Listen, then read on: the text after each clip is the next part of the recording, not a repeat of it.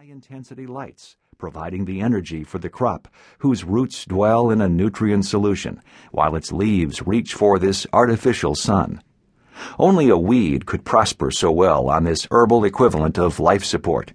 And weed is exactly what's growing here, forced into this dungeon because the outside world doesn't want it around. But is the world singling out this plant unfairly? For almost 250 years, our government has been involved in making laws that govern the way we live. These laws are intended to make our lives better, our society richer, and our planet safer. Many of these laws are consistent with common sense. Don't kill anybody, and don't take property that doesn't belong to you. But some are a little kooky. In Pennsylvania, it's illegal to sing in the bathtub. And in New Hampshire, you can't sell the clothes you're currently wearing to pay off a gambling debt. With some laws, it's immediately obvious that they will have a positive impact. But with others, it takes years to discover what their impact will be. Indeed, after a law's consequences have been realized, some people may still argue whether the law had a negative or a positive effect on our society. Do Pennsylvanians benefit or suffer from their lack of bathtub singing? Governmental policies that deal with our environment almost invariably fall into the latter category. It is the government that requires towers to have apparatus for measuring emissions. It is the government that certifies food as organic. It is the government that restricts the growth and sale of genetically modified plants. And it is the government that restricts growing certain plants at all. Are these policies helpful or harmful to our society and environment? There is no single answer, and that, in a nutshell, is what this book is about.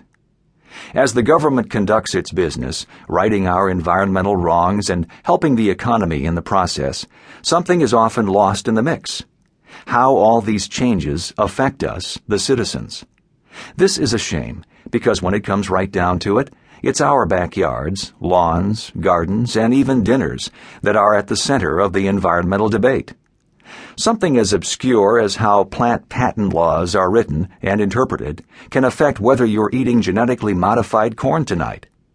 If the government restricts pesticide use, it's going to be your backyard that is covered with dandelions. If you live in a neighborhood with restrictions on what constitutes an acceptable lawn, you could go to jail for letting yours die. There is no escaping governmental control. If we don't appreciate and understand where this control comes from, then we're not going to be able to do anything about it. Discussing politics. They say that there are two things you should never discuss. One is religion, and the other is politics. We beg to differ. We have made our livings as a political scientist and a plant scientist, and these are the realms where we are most comfortable. And within these realms, we see misunderstanding and paranoia drive governmental policy toward our environment. This is wrong. Policy needs to be driven by something stronger: facts and consideration for all sides involved, not just the self-interest of an individual, a company, or even an environmental group. A person's politics are, fundamentally, their opinions and thoughts about governmental policy.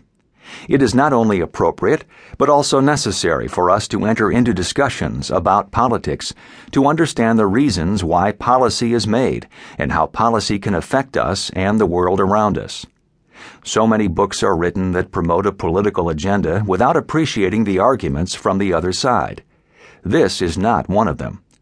If you like your opinions and don't think that appreciating the other side of an argument is important, then we encourage you to put this book down right now, because it wasn't written for you. This is a book for uniters, not dividers. It's for those of you who want to understand the other side of the argument, even though you may not be able to agree with it. Your political leanings are driven by your values. If you value naturally grown foods, then you may cheer when a judge stops the use of alfalfa that is genetically modified so that it can't be killed by the herbicide Roundup. On the other hand, if you are a farmer who grows alfalfa, then you probably value higher yields and lower costs of production, so you may well find yourself on the other side of this argument. Likewise, if you value food that hasn't been treated with synthetic pesticides, then you may have been pleased when